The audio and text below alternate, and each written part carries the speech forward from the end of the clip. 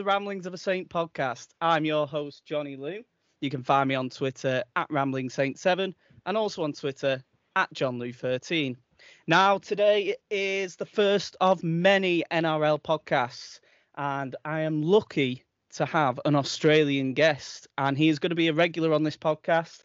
We're hoping to do it once a month, basically monthly roundup of the NRL, what's been going on, any news, controversy, everything like that. And he is based in Brisbane, and he is Sam Leckie. How are you, Sam? Good, Johnny. How are you, mate? Yeah, really good. Good to be on. So Sam actually got in touch with me when I was on about creating a journalism website. He's well, you can tell us a bit about yourself, Sam. You was a journalist, weren't you? Yeah, journalism student. That's uni's very much a backseat hobby now. Sort of fell into radio producing, this time a couple of years ago, and have been covering sport and that sort of thing since, and passing my unqualified opinion and whatnot out into the airwaves as much as I can. Yeah, well, we all have unqualified opinions. That's why this podcast was set up. Some of them just get more coverage than others. Yeah, exactly. So obviously the British population, we don't get much NRL coverage when it comes to TV, unless you've got the Watch NRL app. You're limited to 3 games over here. So that's kind of why I thought, well, let's bring this segment in. Let's get a bit of talk. Let's get a bit of knowledge towards these people of the great game over in Australia. It's got, it's $1 billion industry over there now. We're going to buy you guys soon, aren't we?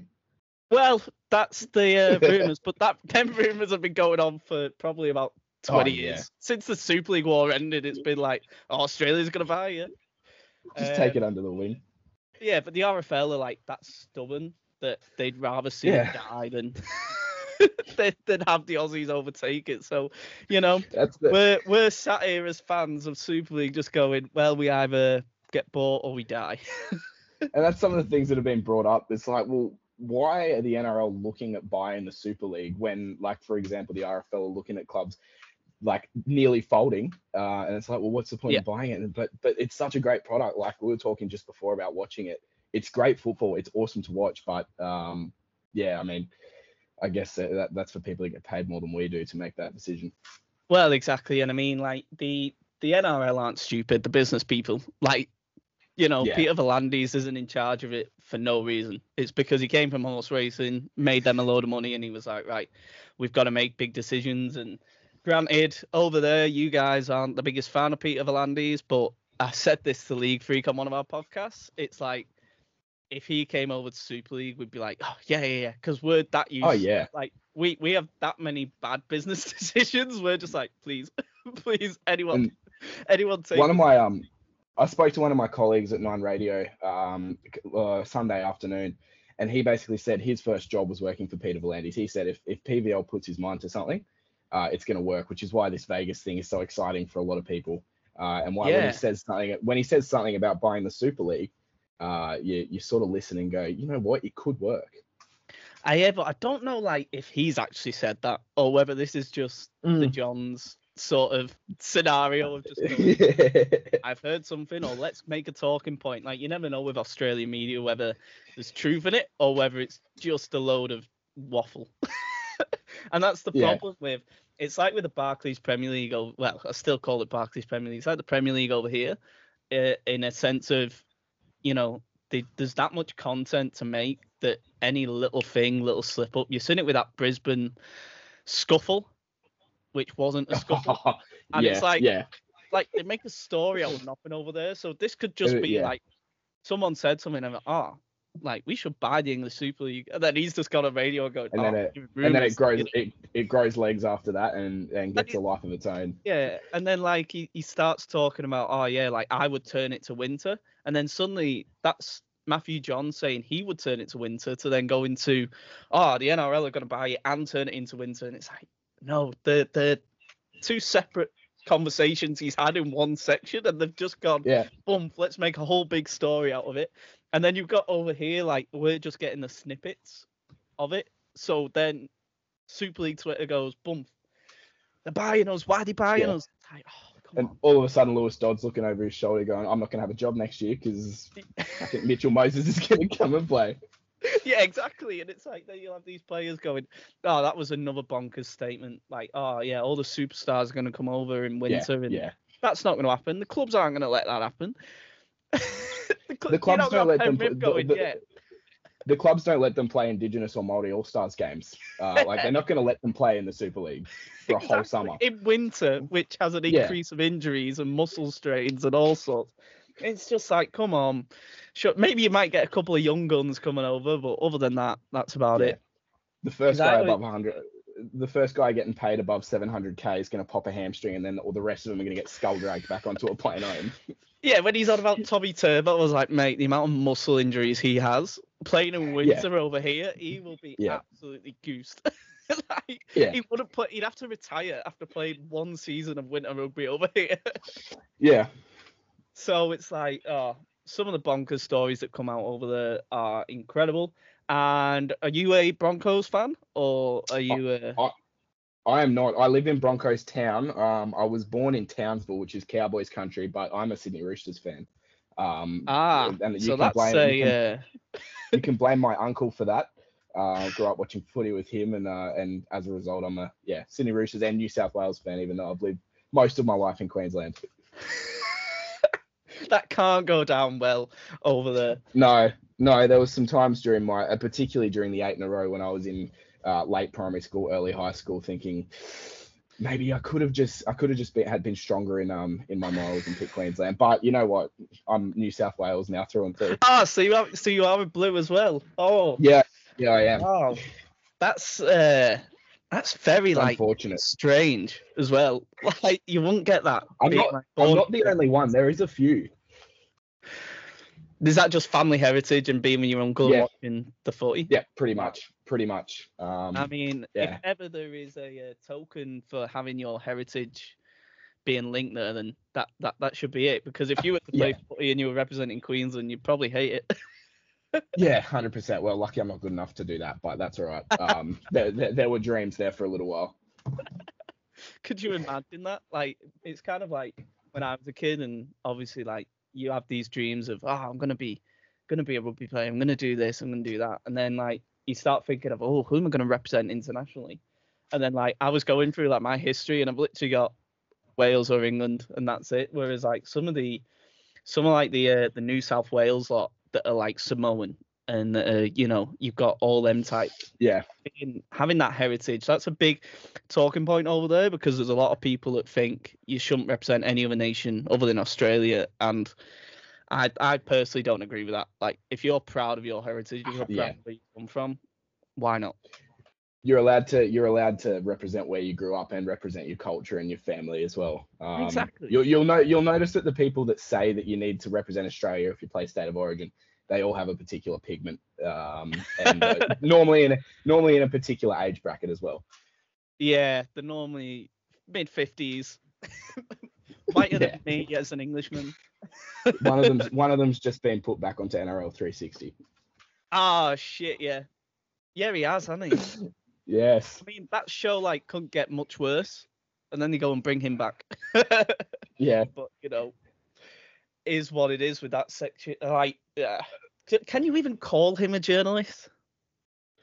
I think. Well, I mean, officially, yes. But I feel that show, when you go and watch some of it, some of the things that get thrown up there, I mean, there's a difference between criticizing people and putting people on blast and putting their careers in jeopardy. Mate, like, the amount of shit Latrell Mitchell gets on there is a fucking joke. And it's they don't remember that these are people's lives.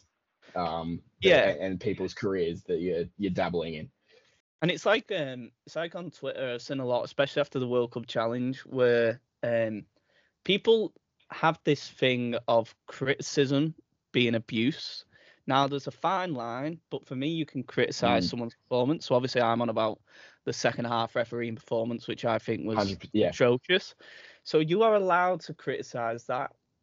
What you are then not allowed to do is be derogative towards him. So I just said, mate, them decisions did affect the game. So I was very vocal on that. But there's a lot of people who label criticisms as abuse, which for me isn't truthful. Now that show in particular goes very much, doesn't tread the line. It goes way over the line where it goes like you're just hounding someone for no reason now. It's like the Latrell Mitchell stuff, and you see it a lot with Jerome Luai more recently. Jerome Luai as well. Yeah. And there seems to be, you know, a lot of reasons why, but I think the obvious one is and I think people that differ from the norm. Yeah, and that is a real shame on the Aussie media, that program, because I remember when it first came out, and we used to get that over here on Sky Sports when it first came out, and we used to record it and watch it, and we're like, oh, it's quite good, a topical show. And then it started going on to the clickbait stuff, and then it started going on to we're just producing content for the mass media market to exploit, and then it was just like, oh. That's the problem with media more generally. I mean, like moving into that, like people scroll through TikTok, and I was guilty of a TikTok death scroll this afternoon, like where you're just going through and like you only stay on things that catch your attention immediately. So like you're in that position, and that's how you capture fans and eyes and get your numbers through the roof. Like that show when Ben Eichen was on it when it first started, who's now in charge of the Queensland Rugby League, and when it was actually a news program. And there were some things that you don't agree with, but now they're saying like Gordon Tallis last year. I love Gordon Tallis. He's one of my favorite players to watch when he was playing, and respect him greatly. But I feel like he was given a mandate to just go out and say controversial shit for the sake of it, which is unfortunate because it you then start to question the NRL media's integrity, which is when they're covering the game that you love. It's a difficult position to find yourself in. Yeah, exactly that, and it's a real strange one with like, just like you say, like the clickbait stuff, like serious about rugby league especially. I don't know if you see any of their articles over there, but it is very Super League heavy of just producing waffle and shit. And just when they did that thing with the Matthew Johns and the NRL thing, and he mentioned about someone joining Castleford, it might have been Tommy Turbo. He said, someone's joining Castleford, and they just said, Thingy's gonna join Castleford in such, and it was just like, no, he's not. And it was just, they produce utter drivel that they just hear one little caption or one little thing, and it's so like weird, just generally weird. And that's the problem that you say with the media, and we're in a real point of, that's why I wanted to set up that website in the first place, but it just got too much from a schedule and this, that, and the other.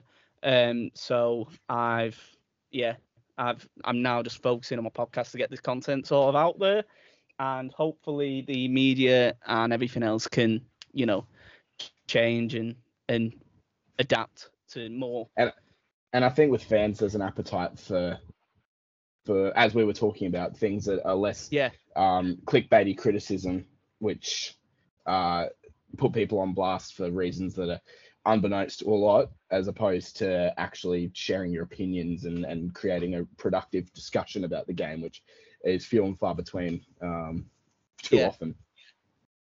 And exactly that. And it's like with the Vegas sort of stuff, it's very positive at the minute, but I'm just waiting for something to be less positive to come out of the scenario, or like even something that is so minor that they turn major. So it's like, I think Jammer said it on his podcast when it was about the wrestling stuff, and he was like, what do you want as like a media thing? Do you want, like, we're going to get to a point in Australia where players aren't going to be allowed to go out drinking. They aren't going to be allowed to go out, and you won't be seeing these people in pubs. You won't be seeing your favorite players out and about, because they'll be under media lockdown. Basically, they'll just be on lockdown throughout the season and off season, and like for their whole careers, it'll be like, no, you do everything behind closed doors. You can only go and drink in club facilities. You can only do this. We're having lock-ins whenever it's celebrations, and you're gonna have that sort of incident. Like, it's one reason why the Super League, I think, is quite popular with certain players. Still, even coming back in, like you say, your Lachlan Fitzgibbons, there's no media hounding, so They can go out. They can go and have a few beers. I remember Joel Thompson on his interview with Jammer on the buy round, and Justin Albrook said the same thing. He was like, that's why a lot of players like it over in England, because they can go to the pub on a Saturday. They're not getting hounded by people. And then, like, when they get fans coming over, they're dead polite. They're like, yeah, how you doing? Yeah. All this and the other. There's no media storm.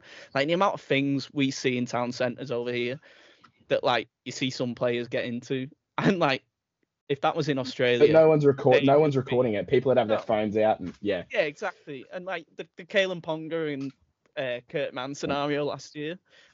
And it was just like...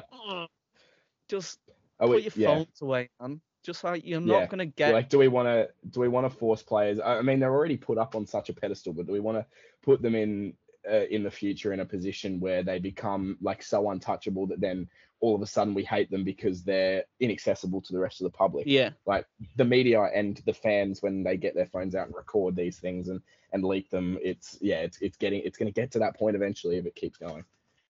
Yeah, exactly that. And it's really... It's quite sad seeing, like, when you hear, because Jammer talks so good on the Buy Round podcast about it. Don't know if you listen to it, but he talks so passionately about that, because he came from the era like Gordon Tallis, like a few of the others, where it was kind of the norm that you went out, you had Mad Monday, you did this, that, and the other. Now they're not even allowed Mad Mondays. They're not allowed to, they're under strict curfews. When they do have a Mad Monday, it's literally behind closed doors, like we were saying, and it's quite a sad scenario for rugby league over there. It's like the Premier League over here, but like you say, the fans are just as responsible, or rival fans, recording the footage, and giving these shit journos the opportunity to make it. Did you see before the grand final? You would have seen it over there. Reece Walsh, there was this kid. These three kids or whatever, just prodding him, and he just turns around and says, and they were like, Moses Leota's just going to smack you. And Reece Walsh is 21 years old, turns around and goes, I'll smack your mum. Like, and then that becomes like, and then people are questioning his integrity, and it's like, oh, this is not good for the Broncos on the eve of the grand final. Give me a break, please. Like, do you know how stupid you was at 21, and how I was at 21, and how everyone was at 21? How everyone was at, like you look back and you go, why did I do them things? And that's the whole point. It's growth and it's learning to, do that. And that's a player who's learning, but he's just in a celebrity role. It's just let him live his life, let him make his own mistakes. And then it's like when he got done with, having a bag of beak at on Surfers Paradise on the off season the year before, and it's like, at the end of the day, it's like, he's a young person doing young person's things. There was a good Tutor Advocate article on that when that came out, and it says that Reece Walsh in trouble for behaving as a rich, attractive 19-year-old would on the Gold Coast. Literally, mate. And to be fair to him, he fronted up and accepted responsibility for it, and here we are now. He's one of the best players in the game, and we're selling him to the US. Trying to sell his product to the US. It's so weird that, when they did the press things and they sent over, what's his name from Manly, Josh Woods, Aaron Woods. And it's like they sent him over. Listen, Aaron Woods isn't going to listen to this, but he is one of the most unattractive players going. He's great to talk to, but why don't you send over, like, for example, someone like I know Melbourne aren't in it, but someone like Big Nelson and someone like Reece Walsh, like 6'7" Big Nelson. These are guys that would Reece make Walsh, it in the NFL. And or just go like, that guy's got to tackle that guy. yeah. Like a little 5'4" with no pads. And this Big Nelson fella, it's like, that's how you sell the sport. Or like Payne Haas and Reece Walsh, someone like that, and show off your real, because not only that, like Reece Walsh, young, attractive young lad for the American market, like he's now mates with Tom American Brady, teenage girls might see that and go, oh, I want to go watch him play. You know what I mean? Yeah. And it's that Brisbane fairy tale story of America. Yeah. Like, no one's gonna go and go, oh, Aaron Woods, I want to go see him play. maybe when he had the longer hair, and there was a stage where Aaron Woods was very much a cult hero, but I don't know if cult heroes have the same sort of status in the US as what they do here. Yeah. I gotta know if the Raiders were going over if we'd send Corey Horsburgh. Yeah, exactly. Yeah, if you go over there with like just some proper, like you either go over with your big stars or you shouldn't really be going over. Like I know he's got radio stuff, but leave it on. There's a reason he does radio. But he's very good at it too. Yeah. That he is. He's got great. I love listening to him. And like I say, big fan of Jammer, former Saints player, Scouser, and I think them two are like some of my favourite people to actually listen to. But we're here for one reason and one reason only. It's the start of the NRL season, and there's only one way to start the NRL season and start this NRL podcast with a ladder predictor. It's the most basic format of podcast you can do, and we are milking it. So this is it, guys. This is the content you've been waiting for. And we are going to give our, like you say, completely unqualified opinion. And we're going to go from 17 to 1 with wooden spoon to league leaders or minor premiers over there, as they call it. And then we're going to do our grand final prediction. Who's going to win? Sounds good. So I tell you what, you're the guest. You can start us off with your wooden spooners for 2024. Some of these could age particularly badly, but they will. My wooden spooners this year are the Dragons. That's mine as well. I look at them, and it's unfortunate because the league is strong when there's a strong Dragons setup, but I feel like you can make an argument for every other team to make the top 8, except I look at the Dragons and their forward pack in particular. They're a very physical team, and during the trials, like, their effort was great, and they belted South Sydney for a little while. They belted the Tigers last week, but I don't know doing that for 27 weeks straight. And the other factor is they don't have that point of difference in their forward pack. And I mean, Luciano Leilua is going there from the Cowboys, and he could add that. He's a good big-bodied ball playing sort of second rower. He could play in the middle as well. He's another second rower. It's just, and they're paying paying an average of $700,000 a year for him.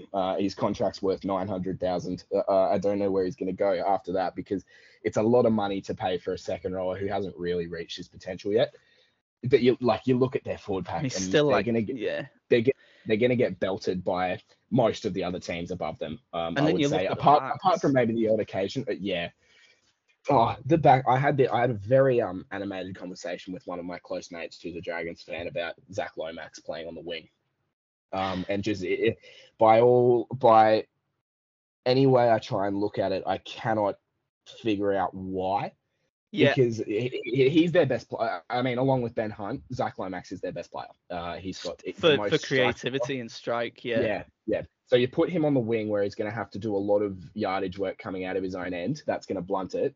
And then we're talking about a forward pack that's got no point of difference. You're then moving Jack Bird, who could have been that, to the centers, where he's not going to be able to have that impact through the middle of the field. So it doesn't make a lot of sense to me. Tyrell Sloan, still a lot of question marks over him. Kyle Flanagan, a lot of question marks over him. A lot more recently as well. Yes, and still question marks that haven't been put to bed over how willing Ben Hunt is to play for this football club. Well, exactly. And also you look at the recruitment over the past couple of years, they always seem to be on the back foot.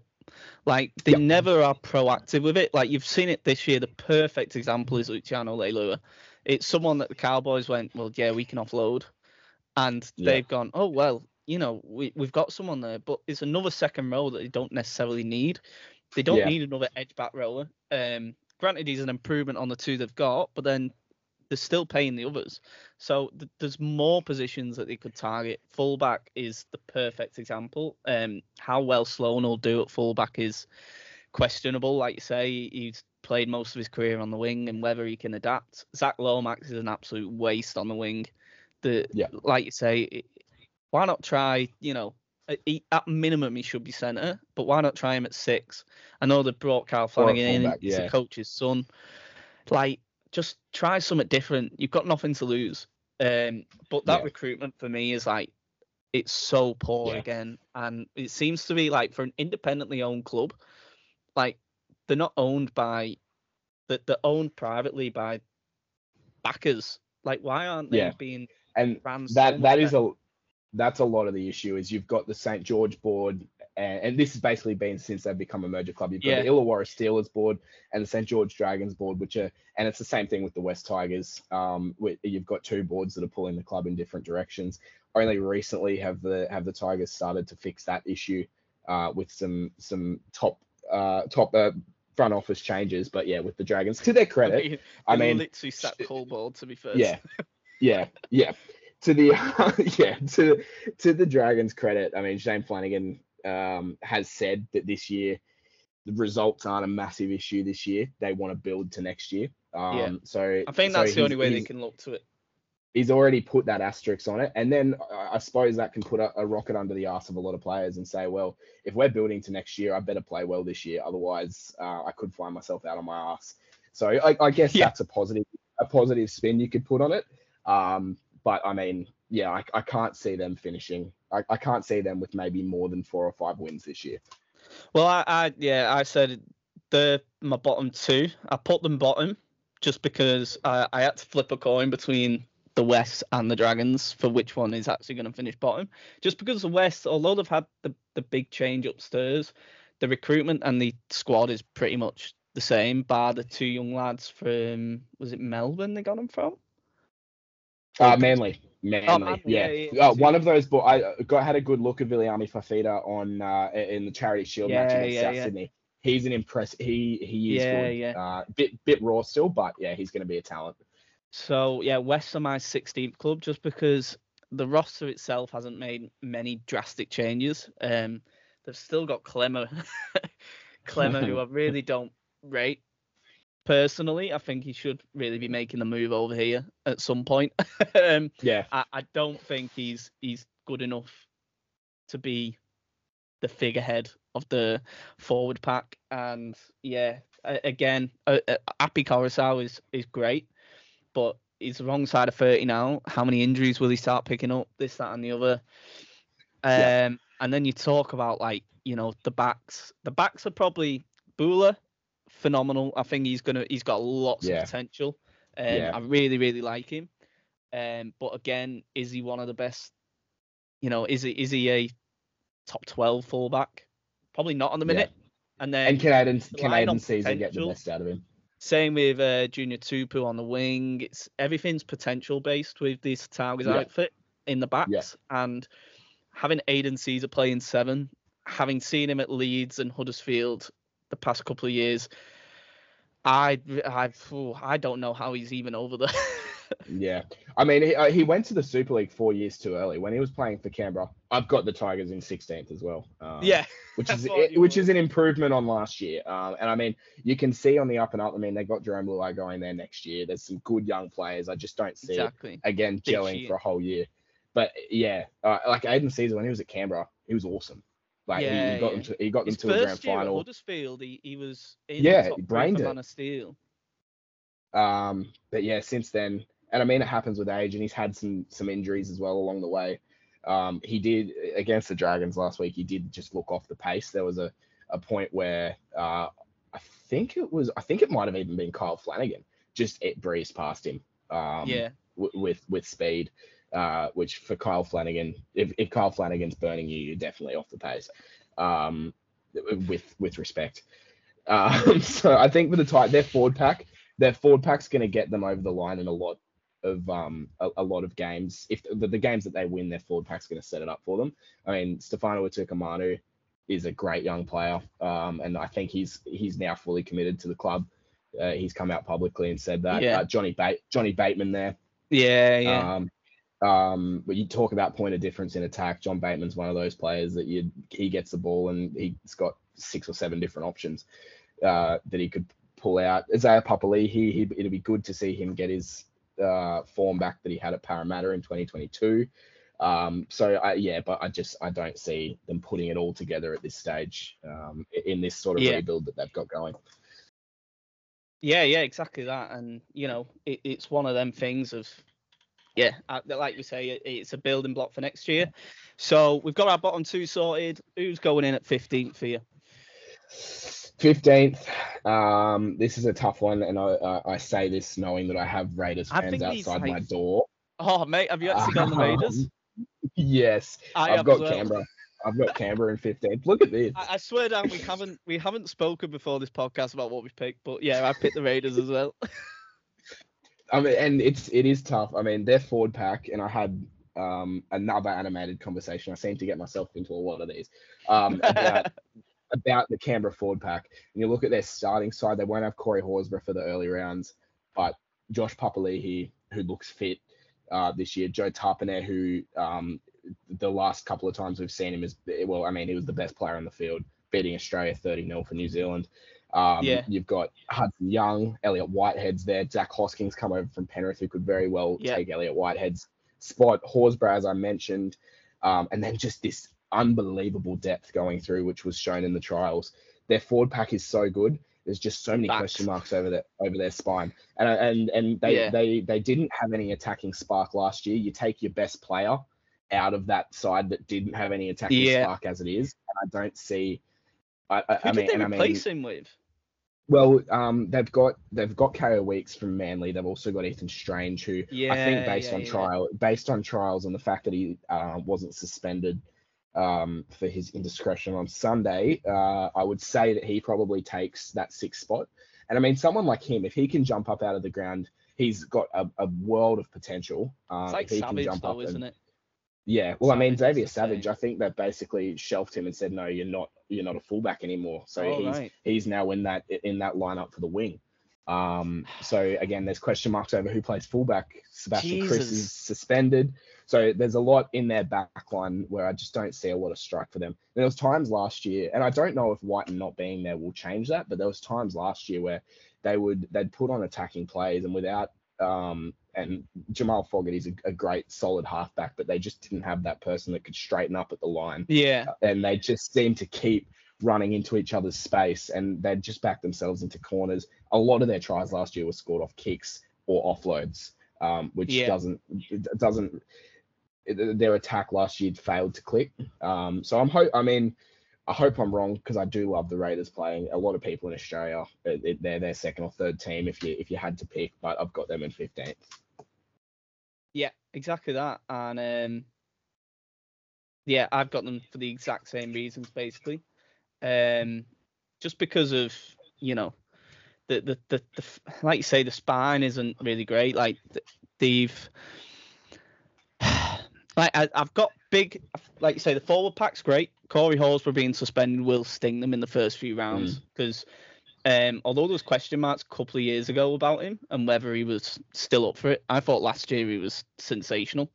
Like for them, that go forward with Papali'i and Tarpanay, and it's just they've got that, but they've got nothing to back it up with in the backs, and that's for me is why I'm putting them 15th. I think the only reason they get higher is, like you say, because of that forward pack and the fact that it's bigger than my 14th squad, which is the Bulldogs. Yeah, me too. Just because they're a team of utilities.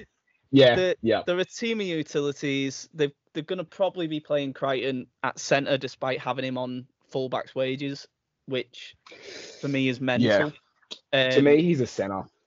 Yeah. I mean, I agree. Yeah. But they should never have paid him that amount of money, because that's a lot of salary cap. And although, he may well have stayed at Penrith if he was on centre's money, it's a mind-boggling decision for me. He's a world-class player, but if you're not going to play him where he's going to be on the ball enough, is he worth it? It's kind of like with Val Holmes on, 800 grand at the Cowboys from fullback money from his time in America. It's that sort of weird scenario. The forwards, Jaden Salmon, brilliant. He was playing I think he was playing at 13 in the trials, wasn't he?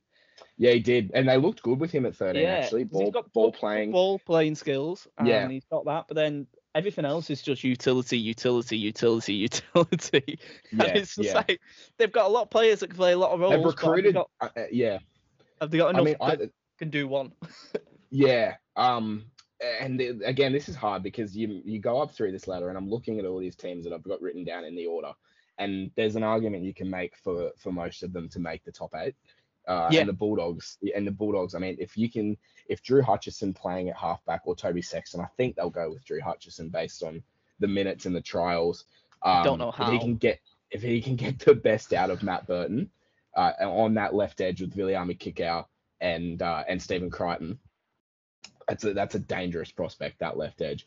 But by the same token, I mean, you've got guys who could be starting or a utility at most NRL clubs that aren't going to be playing. Whereas there's going to be some unproven sort of players in the forward pack in particular. But I mean, they've got good forwards. They won't have Luke Thompson to start the year.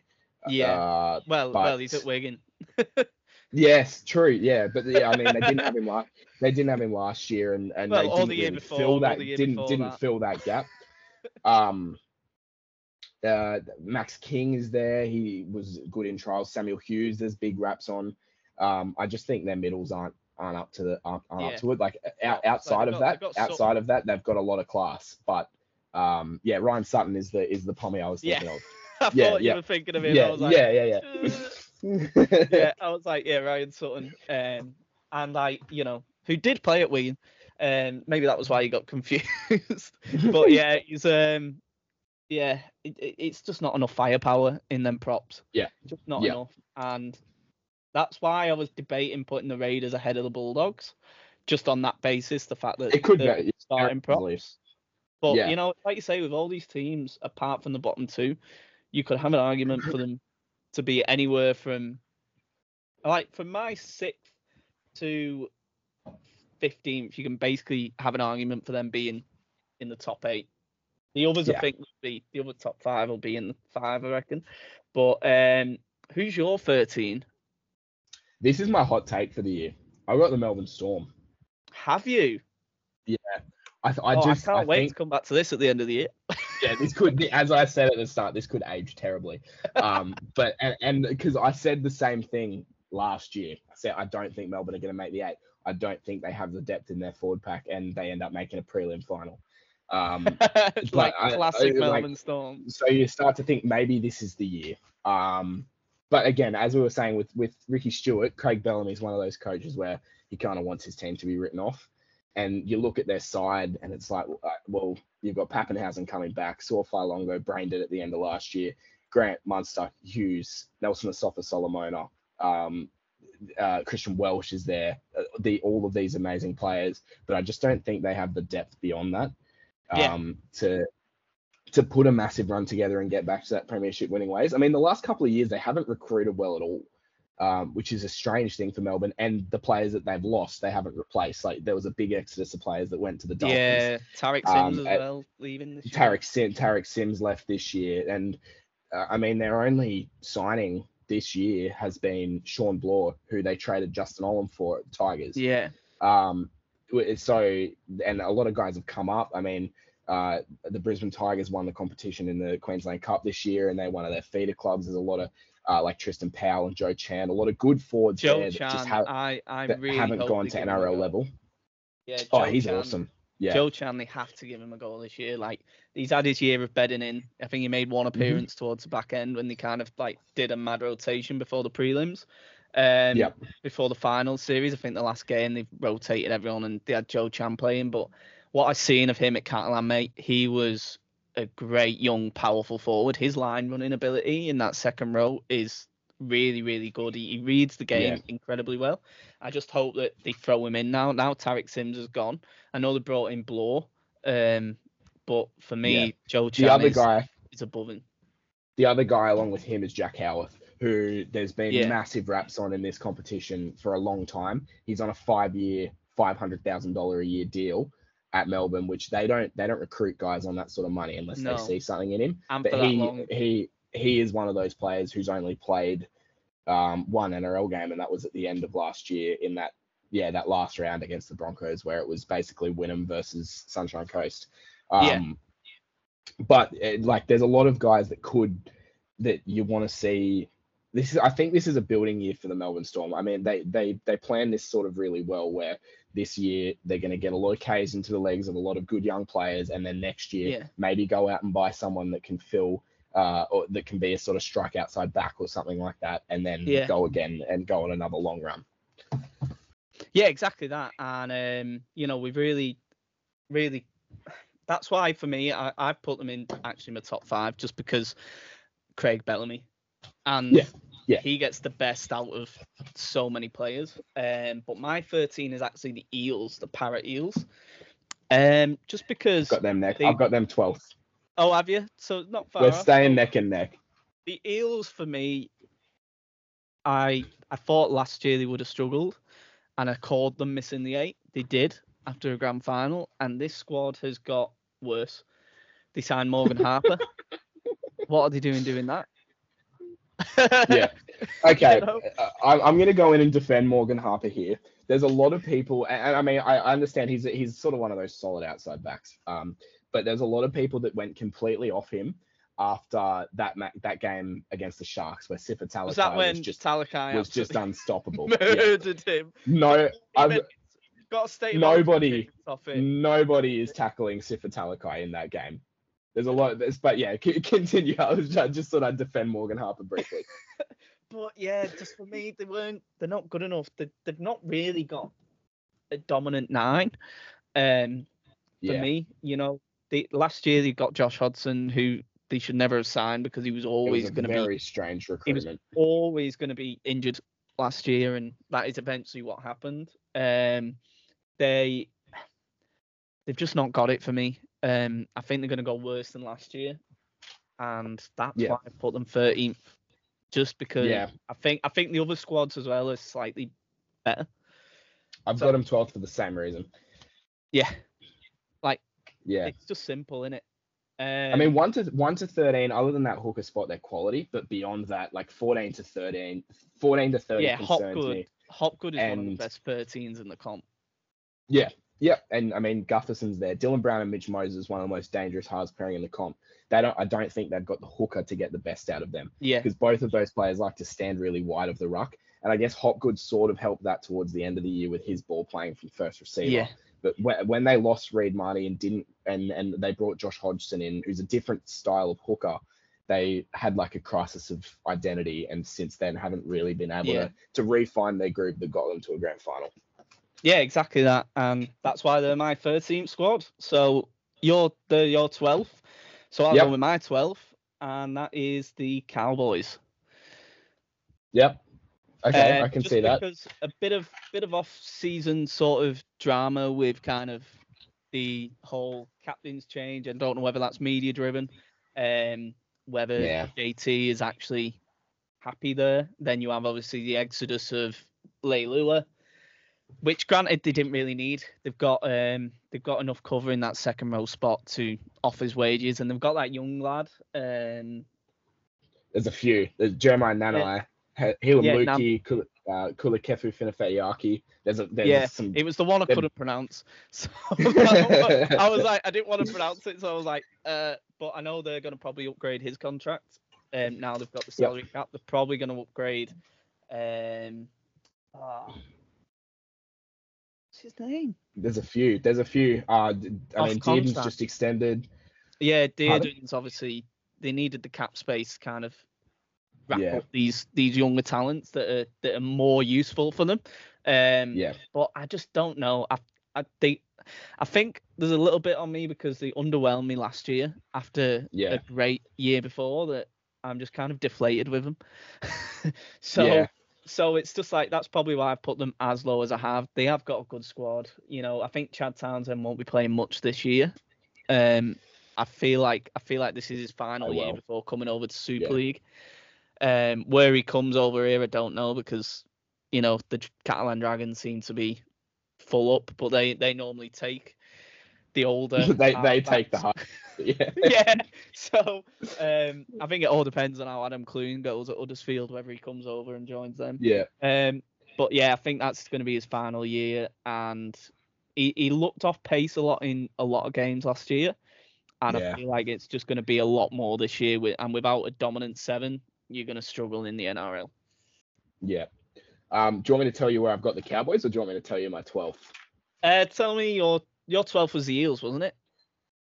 Yeah, no, sorry, the next one. Yeah, go on. Go with your 11th. I've got Cronulla.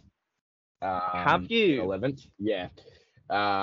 Purely because the same sort of argument I made about the Dragons.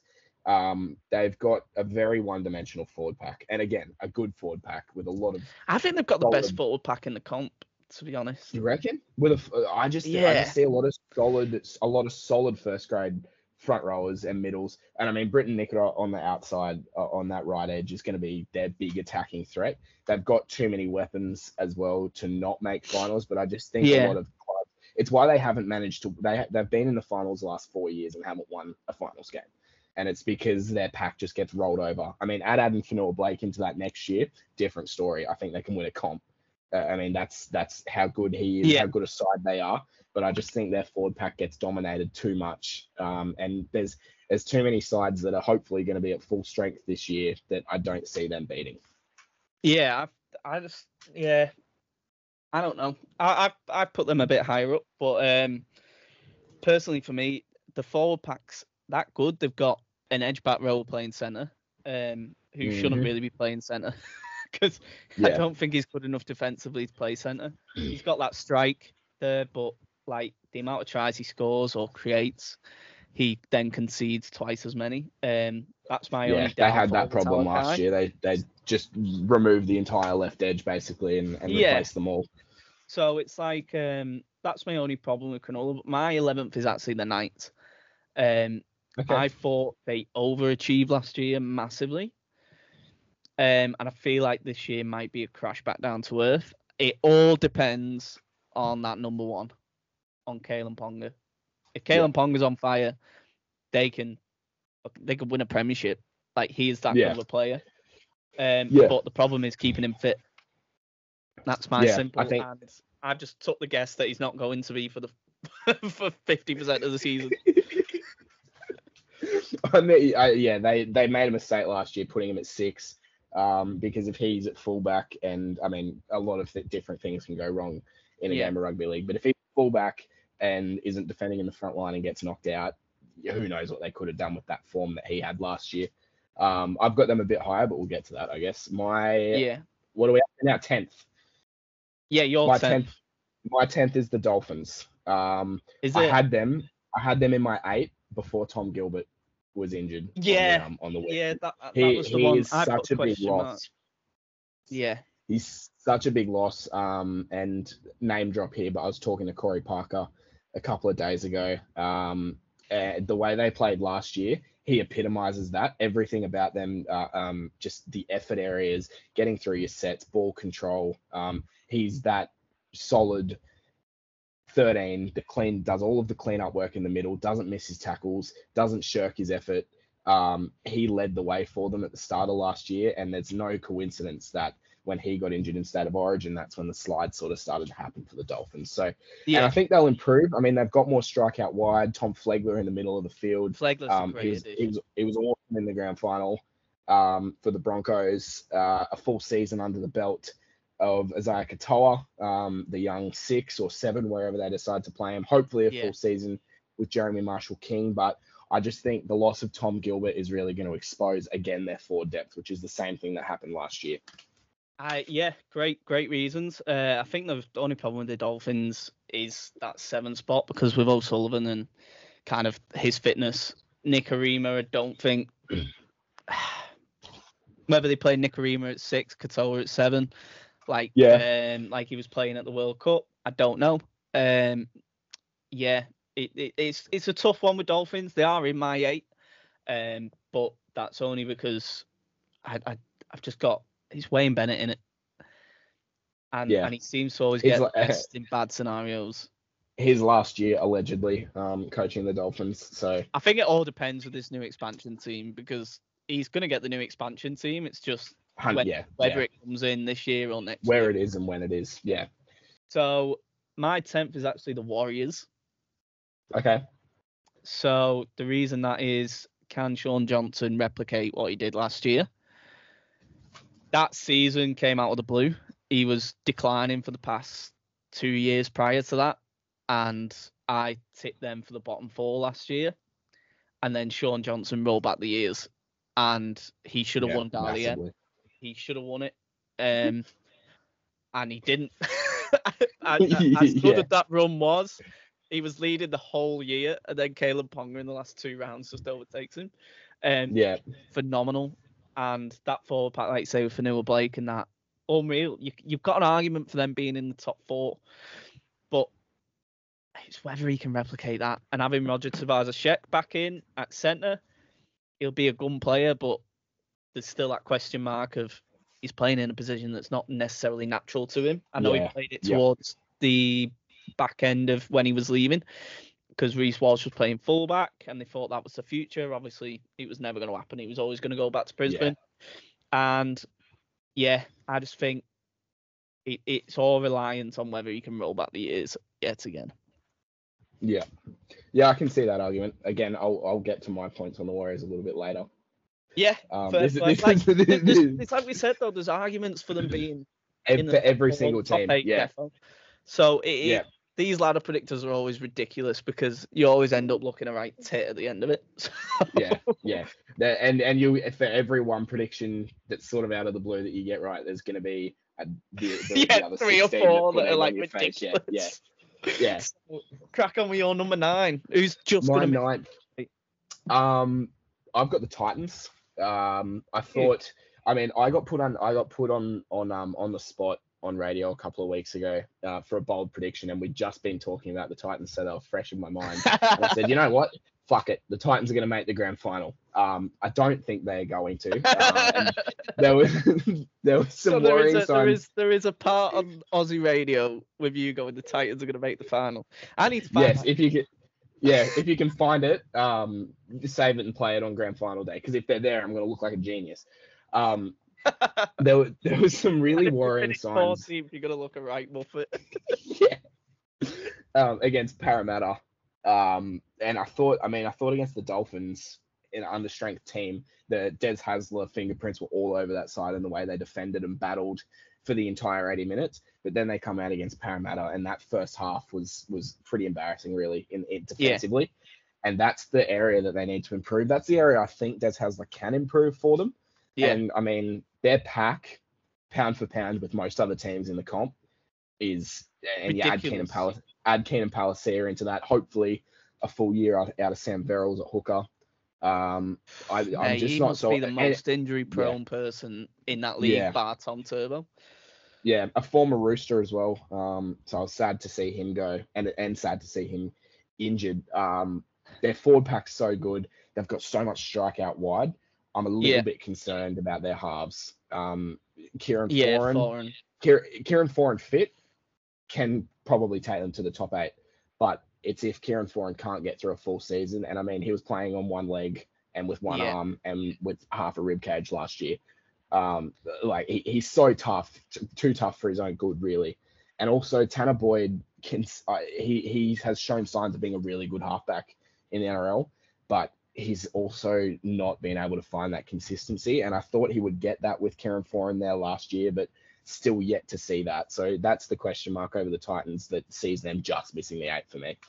Yeah, that's fair reasons. I put them a little bit higher up. I put Manly in at my 9. Yep. Just, I've never seen a one-man team quite like the Manly Sea Eagles. Yeah. Like, there's no other way to describe them. It's for that exact reason I put them 8th. I mean, he's that good. Tom Trbojevic is that good. See, that's why I've got them 9th, because I think he'll stay fit for the majority of the first half of the year, and then he'll get injured, and then they'll drop off. So that's why I put them 9th. I feel like they'll just be there, but I actually think the acquisition of Luke Brooks is very, very good, because I think him playing, rather than playing 7, playing with DCE and playing that, I'm just going to run the ball rather than the fuck around that he had at the West. Yeah. That's going to unlock a different Luke Brooks to what we've seen for the past few years. That's going to unlock was it 2017, 2018 Luke Brooks, where the one where he was the best halfback. halfback in the competition. Yeah. Yeah. That's what we know he can do that. Yeah. So he's got the ability to do it. It's just unlocking that, and being with DCE, he'll just sit back, organised, have the kicking game, and he can just run, do his thing. I think that's gonna see them be a different opposition for most teams, and it's just that number one spot. If he stays fit, they could win the league. It's like Newcastle. 100%. It's all in one player. It is simple as that. I think with the thing with Luke Brooks as well, like I think people have forgotten how good he is because of the horror last 5 or 6 years at the Tigers. Yeah. And the other thing people forget here, I heard him talking on a podcast with Matty Johns and Cooper Johns recently. Yesterday, I think it was, about how hard it was for him. Because remember at the Tigers, he was part of that big four that were gonna, they just finished ninth. They were a win away from finals. They had Mitch Moses there and Brooksy in the halves. Aaron Woods there, who had just come on, burst onto the scene, and James Tedesco. Yeah. And they were building, but they had other solid players around them, like David Nofaluma comes to mind. And he still wanted to train at the club. And not being at Salford. Yeah, or hungover. So, I mean, and people have forgotten how good Luke Brooks is. And what you said about him playing alongside Daly Cherry Evans is going to bring back that ability for him to just back himself and play that running style of footy where he's at his best, and which Api Coruscant got out of him in patches last year before he tore his hamstring. So I'm hoping to see that from Luke Brooks. Also hoping to see a full year out of Josh Schuster, because that's going to add some strike. I saw an article today it was a weird year for him last year, because they were like, you're going to be our sixth. They put him on 6 money, and then they moved him back as an edge back rower. Yeah, he's on a lot of money for an edge back rower. So the pressure's on him to perform. Yeah. And he's had a tough off season as well. I think he's had chicken pox. He's had a calf issue. He's not heading to Las Vegas while he's dealing with that. And he's also been dealing with his inquest into the death of one of his best mates. So it's been a tough off season for Josh Schuster. I'm hoping to see the best out of him. I think playing alongside Luke Brooks on that edge when he gets on the field, we will see the best out of him. They've got arguably the fastest back five in the competition, with Saab, Tom Trbojevic at full flight, Garrick, Tolu Kola, and whoever they decide to go with. They've gone with Jackson Polo in the for the first round on that wing. And Homole Olakawatu, if he can replicate what he did last year. I think Manly can make a run to that finals and be around that 8th spot.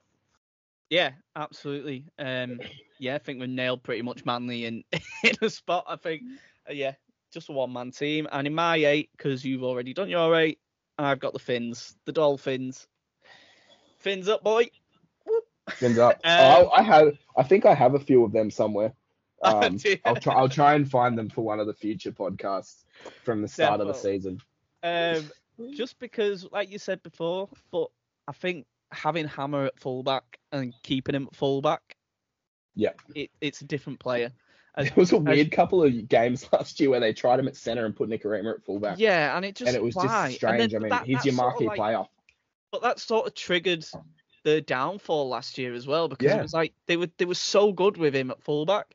I think it was like about game 10 and they'd won the first 8 or something like that, ridiculous. And then they just went he scored in every 8 game, and then they moved him to centre, and it was just like, what's going on? Why have you moved your gun player who's in form to centres? And it was just dead weird. And it was after State of Origin, the first State of Origin, when he played. He played centre in State of Origin. Yeah, he played well. That's just to get the best 17 players on the field. You don't do that NRL level. No, and it was just he was so underutilised during that period that, for me, he's got enough to get them in. But their forward pack, as much as the loss is, I still think they've got a great pack, and that Flegler edition is just how they managed to do it. Obviously with salary cap issues, and they had the choice between Flegler and Haas probably to renew, because Haas is signed that mega deal last year, didn't want him going to Union. So, that's why I put them in there. I think Wayne Bennett as well. You can't underestimate it. So. Yeah. And again, we've said it many times. We've said it many times. There is an argument for every single team to be in the 8. And who's your 7th?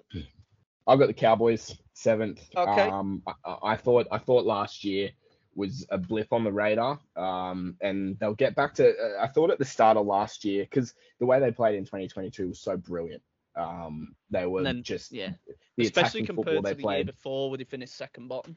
Yeah, I think they tried to pick up where they left off at the start of last year, and forgot about the simple parts of the game that had gotten them to a point where they could play like that.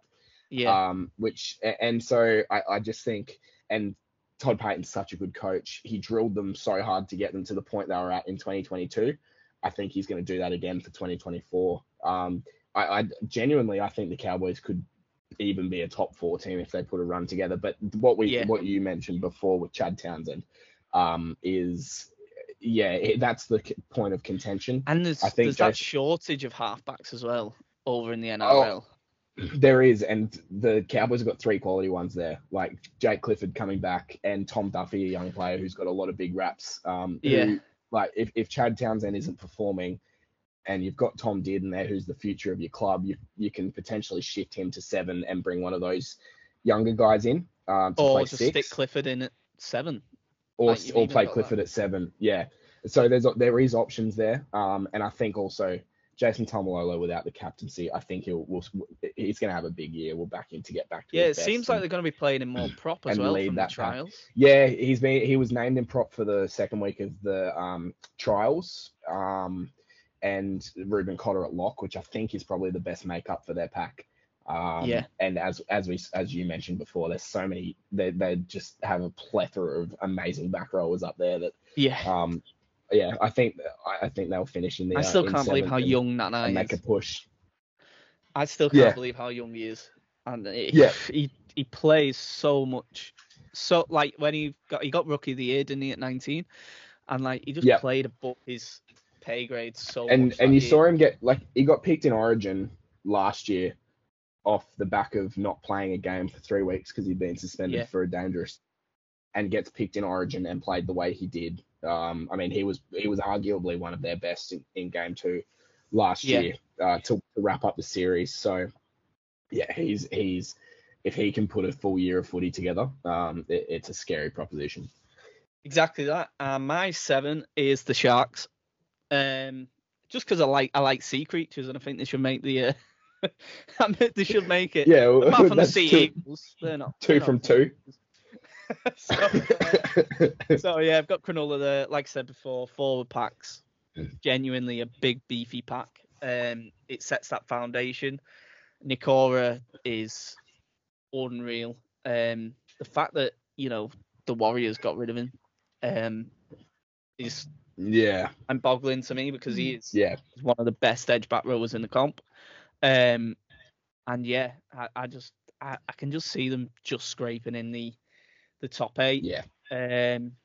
Just because of that. And sometimes, with the NRL being quite one-dimensional is sometimes very good. With the style of play over there, you've seen it in the World Cup Challenge with Penrith. They got beat by not taking the chances, and Wigan took their chances as well. That's kind of similar. Penrith almost had too many options. Yeah, exactly. So being one-dimensional can sometimes be good over there. So that's why I thought they'll sneak into the 8. And we said it all before, really, with them. Yeah, I also think Nico Hines and Braden Trindle's combination is going to be interesting. Yeah, like the Sharks last year were an amazing attacking side, and some of those the sweeps and shifts to both edges that they'd put on were just so slick with Matty Moylan there with Nico Hines. I think Trindle's going to be a different type of halves partner. He's probably going to take more control, which means Nico can probably run the ball more, which could be better for them. So again, it's one of those arguments of if they play at their best, they're very easily a top 4 team. Yeah, exactly. So what's your number 6? I've got Newcastle for, as we had with Manly, for the reason that Kalen Ponga, even if he plays at 90% of what he played at the end of last year for a full season, I think that's going to be enough to get them in. The other thing is they've got a great forward pack. I mean, behind the two Daniel Safidi brothers, you've got Leo Thompson, who's exploded as one of those. Like last year, out of necessity, he needed to play well, and he did. You've also got Matt Croker there. Jack Hetherington, if he can stay on the field, stop taking people's heads off, he's going to be a great middle option. I thought Lem letting Lachlan Fitzgibbon go at the end of last year was weird. I don't think it was at a point where, or even him going to the Super League. Like, I think Lachlan Fitzgibbon could have gotten an NRL deal somewhere. I mean, you look at Melbourne, who we've spoken about, who have a lack of outside or edge forwards. Like Lachlan Fitzgibbon had fit in perfectly. It's kind of like when Saints signed Curtis Sirinen. That was just kind of he wanted to when come he was over. So I thought that was. But then you've got this, and I haven't seen a lot of him play, but what I have seen of Kai Pearce-Paul. He looks like he's going to be he looks like he's going to be a handful.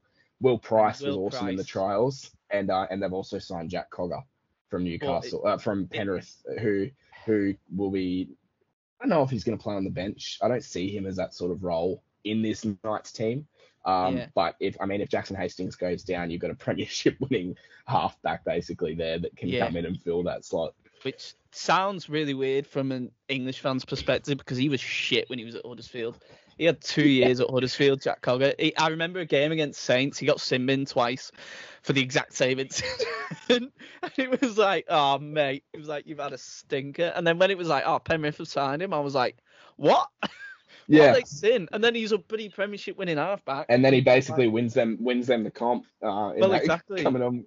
So it's a mind-boggling 3-year period for him. And yeah, you know what? It could well happen. And we have the argument with every team. So I've stuck the Titans in at 6 just because Tino. Yeah. Big Tino can win you a game.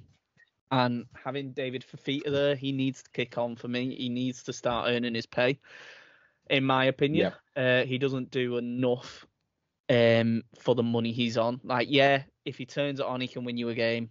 But how often does he turn it on?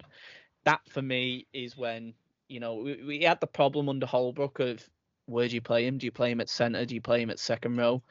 He is a second row, but he needs to work on that defensive game. And I think having Des Hasler there instead of Holbrook will improve that and hopefully unlock that defensive ability that can turn him into a real force of the NRL. And the problem with, like, when he was there with Justin Holbrook is that he'd have 6 or 7 runs a game and be devastating with that 6 or 7 runs a game, but it would be in the sort of second 20-meter tram line. He wouldn't leave there. Whereas this year, last year there was signs and his runs, average carries per game were up. And there was signs of him like learning the nuances of being a good edge back rower and when to come under, when to stay wide, when to take a tough carry out of your own end. So I think, and also you throw Beau Fermor coming back into the side there, who was on the cusp of playing State of Origin before he did his ACL in last year's preseason. I think they've got pound for pound one of the better packs in the comp. Exactly, and I just think obviously last year under Holbrook, kind of that first half was, they if you ended the game at halftime, they would have been premiers. They won every game, every first half they won, and then the second half that stamina and fatigue would just be. And Des Hasler is gonna. Des Hasler will not let that happen. Exactly. I mean, they did show that against Parramatta, where they didn't go away in the second half. They just didn't start well. They're the trial footy. They're only a trial. Footy. If you win, it's a proper game. If you lose, you win $100,000. Yeah, that's why Penrith were like, oh, it's only a trial whenever they lose a World Cup challenge, despite being distraught on the pitch. But we move on to 5th spot. Now, there's not many teams left. There's only 5. Who are them 5? My number 5 is South Sydney. Okay. I think they're going to push for the top 4. Similar boat for the Cowboys. I mean, they led the comp last year, and their defense was holding up brilliantly. Latrell Mitchell was in awesome form. That left edge was clicking. Lachlan Ilias looked good. They had a few young forwards coming through, like top of the league Duncan and Davin Marley. It was after 10 or 11 rounds, just before Origin, really. Yeah. Then Latrell Mitchell goes into Origin camp, has a calf injury, which just keeps compounding itself. Yeah.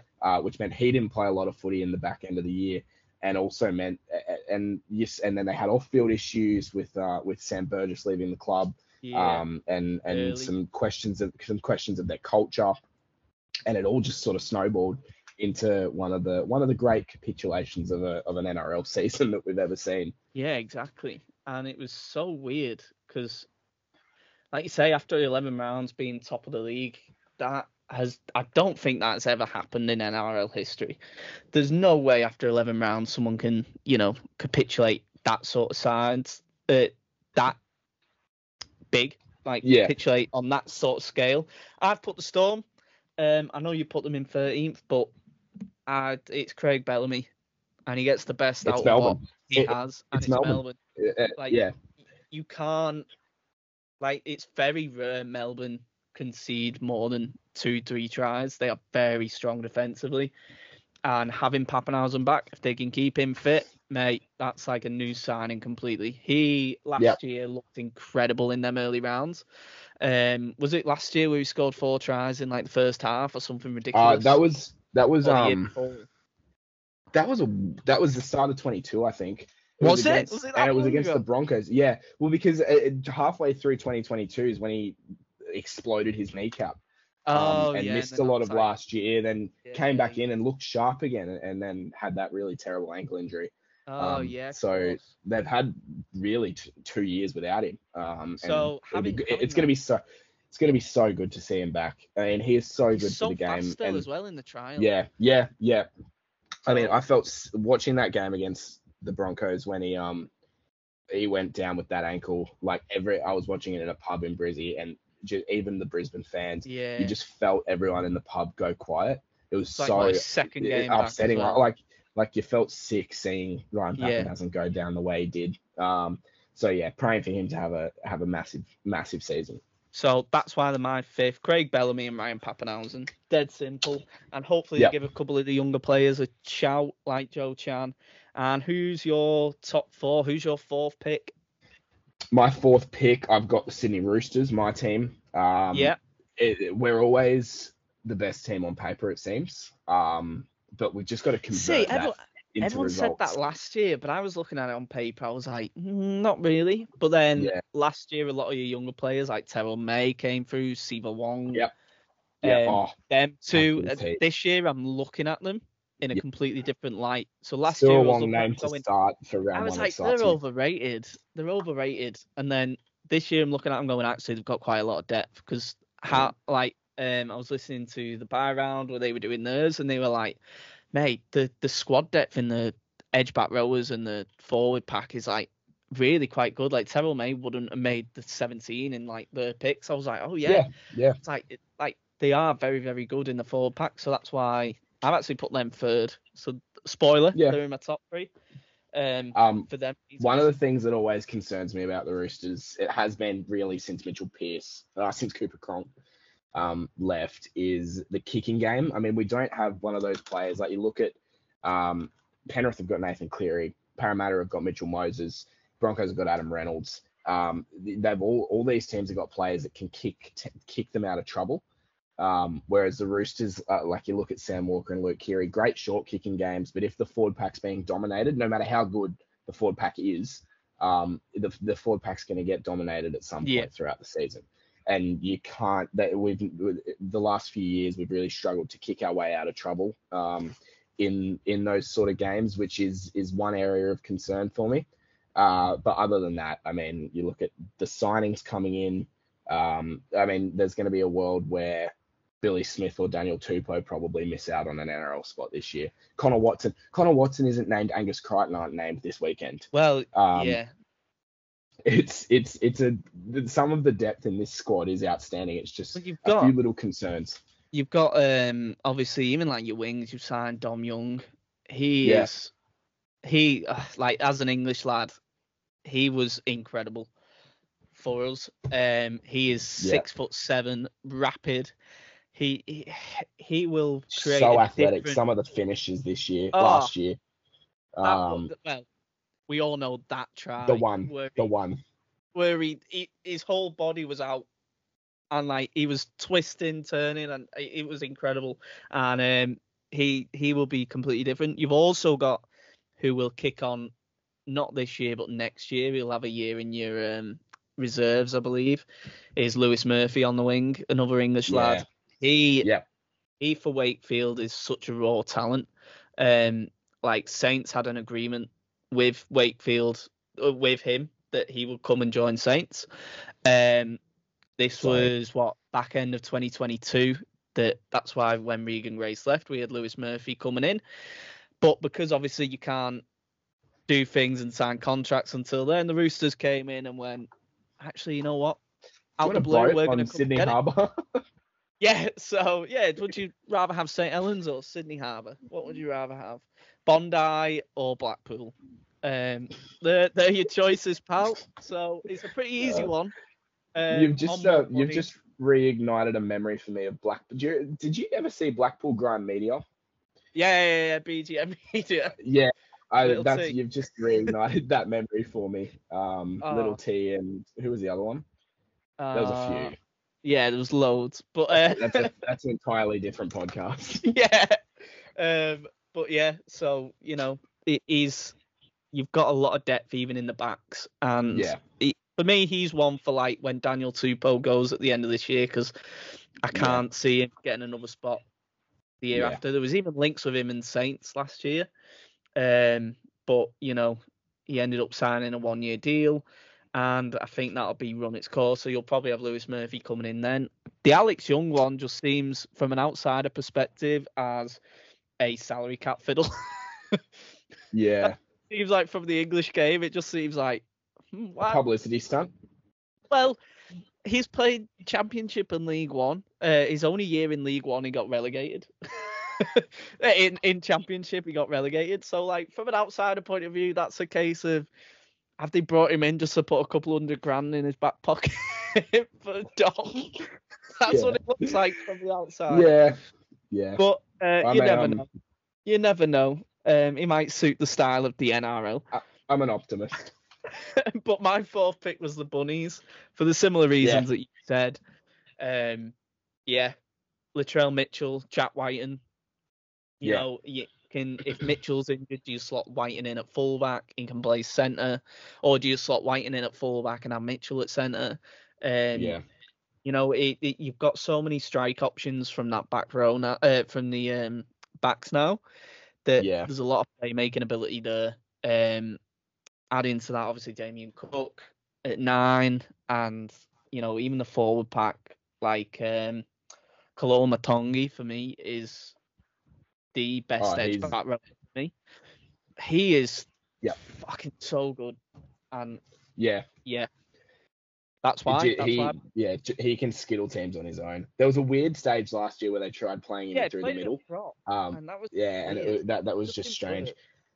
I got very scientific with mine. Part of the reason I've got the Rabbitohs 5th is because Whiten, a lot of those outside backs are going to miss a fair bit of footy at the start of the year. Whiten, Jack Byton has got that suspension from the finals last year. Where he allegedly bit Tyson Gamble. For more reports, if you hung out with Tyson Gamble, you'd probably try and bite him to shut him up as well. Dad always, whenever he goes on the pitch, he's like, I hate him. He's got a face he loves to smack. He does. So great footballer, but from what I've heard, can be a pain in the ass. Campbell Graham, Tyrone Munro also injured, but South Sydney, if they can put a full season of footy together, they're too good not to be competing in the back end of the year. Jason Demetriou being under vast pressure, I think they have to perform. And by all reports, like guys like Cam Murray are hurting from last year, and the way that things went last year. Guys like Latrell Mitchell are hurting from last year, so they'll improve. And was that you haven't done your third pick? No, you had the Roosters. Who was yours? I got the Brisbane Broncos in third. Nice. I just think like this top 4 can be. They could be anywhere. It could be in any order. They're hungry. I was at their season launch a couple of weeks ago, and there's a steeliness about Kevin Walters this year where he wants to go one better. And there's also a quiet confidence though. Like, and this group is so young. They sort of strut their stuff everywhere they go. And sometimes it can get them in trouble if people are filming when they're doing doggy paws or whatever. But I mean, they're a tight group. The depth across all their positions is really good. A few months ago, I was thinking like the Farmworth and the Flegler losses were going to be massive, but they've covered them well. I mean, Fletcher Baker's come into the side. Kurt Capewell leaving as well, and Keenan Palacia. They're two big ones for depth, but they've got depth and they've got young guys that can cover it. Like I think we're going to see a massive year from Brendan Piakura, who showed signs last year, and he's got all the makings. But then like there's this bloke called Ben Takura, who's 6 foot 1,000, 120 kilos, footwork, 18 years old. He's going to be a superstar. Was he the one that I think they did not an article, but they did they put a picture of him, and isn't he like 6'9" or something like that? Yeah, he's enormous. If you go onto Blake Moses' Instagram, there's a photo of him sitting in the back of a car. If you need a laugh, go there. On Blake Moses' Instagram. But yeah, I can see the Broncos being there on the last day of the year again. They're too good not to be. Yeah. Well, if we're doing 2 and 1, let's go 1 then 2. Who are your minor premiers? I've got Penrith going again. Yeah. They're just that good. And I mean, I don't read too much into the World Club Challenge. I know that they were up for it and they didn't play as well as they probably wanted to play. But you look at their side and again, I've got the depth across key positions that they've got. Yeah. Oh, mate, it's ridiculous. And the fact that they're all homegrown, near enough. They've just got this. They've just got this conveyor belt of like, you got rid of someone, we'll bring someone back in, and it's just like, you look at the players that have gone, like Hopgood left because he couldn't get a game. That's like the standard of junior. And now he's in the Origin squad. Yeah. That's the standard of junior that they're getting rid of. Yeah. Like, what's coming up? Like Stephen Crichton's left Talon Mays there, sort of thing. Yeah. Like Stephen Crichton's left, Jerome Luai's left, so leaving next year. So I'm excited to see who's going to come through in that spot. And they've also covered it, like in the outside backs, they've signed Paul Alamotti from the Dogs. Yeah. In the halves, they've signed Brad Schneider from the Raiders. They've signed Riley Price, who's a really highly rated player from Dane North Laurie Queensland. Back. And Dan Laurie coming back to the club. Like, they're too good. I can very easily see them doing 4 in a row. Well, yeah. Literally, my number 1 is Brisbane. Just for the reasons you said, Reece Walsh, strike player, gun player, and then you've got, you add into that, you add into that obviously the likes of Payne Haas and the firepower they've got up top. You've got what's his name? We said him before. Ezra Mam, Adam Reynolds, Adam Reynolds and Ezra Mam, 6 and 7. Like, Ezra Mam put in the best grand final performance you will ever see from a halfback, and then Nathan Cleary just went, hold my beer. I'm gonna put in the greatest 20 minutes of any grand final ever. Ezra Mam was on his way for getting the Clyde Churchill medal, and he was on his way to getting that, and then Nathan Cleary just went, nope. I'm going to put in the best 20 minutes ever. And for me, he is such a good young player. They did well to renew him. And the fact that, we're sat here talking about Brisbane, and they've been such a slow mover from that wooden spoon year. So they've slowly developed up and improved over time. They haven't gone like some teams, like for example the Cowboys that went second bottom to second to then slowly dropping down, and whether they drop down again or drop up, you don't know. Whereas Brisbane have gone bottom. I think they went 10th, 8th, 9th, and then last year obviously they had the good year, and then it's just like, they're doing it the right way. It's been sustainable building too. Like Kevin Walters came to the club, Dave Donaghy came to the club in 2020. Clever recruit. As the CEO, and they've sort of gutted the place and gone like, Kevin Walters had a big exodus at the end of 2022 of players. Yeah. And you can see that he's starting to get the squad that he wants. So it's that sort of sustainable building, which is going to, again, have sustainable success, whereas you won't have sugar hits like potentially like what the Cowboys had a couple of Yeah. years ago, and teams like that where they make the finals once and then that's sort of enough for the next little period. The Broncos have built really well, and I think they're primed for success over the next half a decade and this season. Well, exactly that, and yeah, that's why they're my number one. And my number two are obviously the Penrith Panthers, just because they had it last year when we beat them over on their soil. Saints had it as well. The World Cup Challenge slump, I truly believe, is a thing. The Roosters did it. Like, it genuinely is. There is always a slump when the two teams participate in that game. So whether the Aussie media say, oh, it's only a trial game, or, Penrith go, oh, it's only a trial game if they lose, or this, that, and the other, it does take it out of them.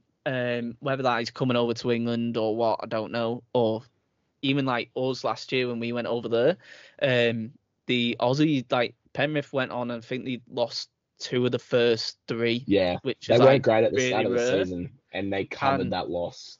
Yeah, exactly. So, and then they slowly built up. So I think they'll have that slump again. But I think with traveling over the other side of the world, it'll affect them a little bit longer. So that's why I think they will not be able to make up enough ground like they did last year to win the minor premiers. Yep. So they're my reasons. And like you say, their squad is just unreal. And that conveyor belt of talent, it's like Saints and Wigan over here. We just seem to keep producing youngsters. They seem to have the same thing. They've got, bar the West Tigers, I think they've got the biggest catchment area in Australia as well for the, obviously Brisbane. Yeah. Like, it's just weird. Oh, but there's stretches all out over country New South Wales. Yeah, exactly. Some of, like guys like Azaleo, Matt Burton have come through that system. Yeah. And from country New South Wales, it's what they've built out there is really quite impressive, and it's amazing for the game as well. Yeah, exactly. And you only have to look at the state of origin side of New South Wales that had 7 or 8 representatives that had all pretty much come through the academy there. And then you go into like even former Panthers, you go into, because Hopgood played, so there was 8 representatives all from that academy in the New South Wales team. That is ridiculous. That's like having the England squad and having most of them from Saints and Wigan, like normally. It's that conveyor belt of, talent, and you just can't get away from how vital that is. It's cheap as well for the value you get back off them, and I think they'll go 4 on the bounce as well, and I think they'll carry on winning titles. Yep, I can 100% you only have to look at see that. Over the past couple of years. I mean, they've lost what? They've lost over 18 squad in the last 2-3 years or something like that. Yeah, and I saw that squad they lost would have been challenging as well. Yeah. And just to put it into perspective, this is going to annoy me because I can't remember the exact number, but I saw a statistic about Stephen Crichton, and he's been playing in the NRL since 2019, and I think he's lost 8 games of NRL football. Yeah, which is it was 8 or 9 or something, single fingers, single digits. Jerome Luai's still on like 90% of NRL losses. Win record, isn't he, or something like that? I'll have to go on Rugby League Project and double check that later, but I'm certain he's got like a high 80s, 90% win record, which is an unreal stat, especially when you consider like people say about him going, he's nothing without Nathan Cleary. Trying to say he's a flat track bully. I mean, there's times when he can. 7 games last year, didn't he? But suspension. Yeah. So, I mean, there is times when he can be, but at the same time, he, of his own accord, is a seriously impressive footballer. And I think moving to the Tigers is the best option for him, just because he's underutilized in that Penrith outfit. So for me, you seen it at the World Cup with Samoa. Milford did absolutely naff all. I don't know what the English media were doing, because he got man of the match in one game, and I have no idea how he did, because he didn't do anything in the game. Like, it was all Jerome Luai. And Jerome Luai dragged them. Played 2 positions at 6 and 7, dragging them through to a World Cup final. And the fact that they've got someone like him as like a not even the main man is ridiculous. So I think him going, and that's another argument for them. I mean, you look at the Penrith players in that Samoan team in the World Cup that have made a World Cup final. Yeah. And I mean, matched up pretty well with Australia. Tongo, I think, Tahoe, yeah, Luai. yeah, It's just Crichton there, ridiculous. Spencer Leniu. Yeah, But obviously, yeah, obviously they're not there. It's just like I think, it's still yeah, ridiculous. I think in Australia we're very guilty of not realizing how good things are when they're happening, and Yeah. we're gonna look back on this period of the Penrith Panthers in 10 or 20 years and think, holy shit, they are the best team that we've ever seen. Yeah. But it's just because of reverse recency bias, I guess you'll call it. Yeah, yeah. That and tall poppy syndrome and all of those toxic Australian traits that we've made so famous. That at the moment they're public enemy number one. Yeah, exactly. And I think that's it's also a good thing. Like over here, Saints won 4 on the bounce. We won the World Cup Challenge, and that was like now it's like everyone's writing us off because we didn't make a final, and like Yeah. I feel like it'll be the same once that Penrith loss comes. The year after, Yeah. everyone will be like, yeah, they're gone. They're out of the question. They're not going to compete for anything. And I think that will be bad because, like we were saying before, they constantly, no matter who they lose, they seem to always bring someone They back. seem to cover it. Even if they lose a semi-final or prelim over there and miss out on a final, they'll come back the year later. Yeah. Just as strong. See that ending. So who's your second? Who's your final team? I have the New Zealand Warriors. Yeah. I'm backing them to build on last year and the vibe that was built around them last year. I just think it's too strong. They built up too much. I think that's very vital, their home form with that crowd. And if that crowd continue to, like, because I think they've only got 8 games, though, again, haven't they, this year? Yeah. So stupid. I mean, after all the sacrifices they did during and I think COVID, one of their home, extra. From memory, I think one of their home games is Magic Round as well. Yeah. Which will be obviously in Brisbane. But I just think like that home crowd for them and also the goodwill that they built up in Australia itself, particularly over that COVID period where they became, where they sacrificed so much to play during that time and keep the competition going. So a lot of people have really taken a soft spot for the Warriors. It was obviously the Up the Wires movement that they had last year, but I also think on the changing the signal, that was just the one NZ. Yeah. You look at their side though, and it's very similar to last year. Then you add in the experience of Kurt Capewell. Yeah. Hopefully a fit Luke Metcalf. To partner Sean Johnson. Chanel Harris-Tavita is going to be there to back up. He's going to return. They brought him back to be backup. I guess in the halves or potentially come off the bench. Something like that. As well. But I mean, Wade Egan last year stood up as one of the best 9s in the comp. Which came from absolutely nowhere when he was playing the Dragons, just quietly. But then also Roger Tuivasa-Sheck, and what we saw, and I know like trial forms, you put an asterisk next to it, but what we saw from Roger Tuivasa-Sheck, he's going to be unbelievably dangerous this year. I just hope he doesn't get parked on that left edge. I hope he's allowed to roam around the middle, particularly with those big forwards like Adam Fanua-Blake getting his arm free for an offload to Roger Tuivasa-Sheck. That's something I think we're going to see a fair bit. I think that'll be a lot of New Zealand Warriors wet dreams. And that'll be a lot of their fans' pinnacle of like, yes, that's what I want.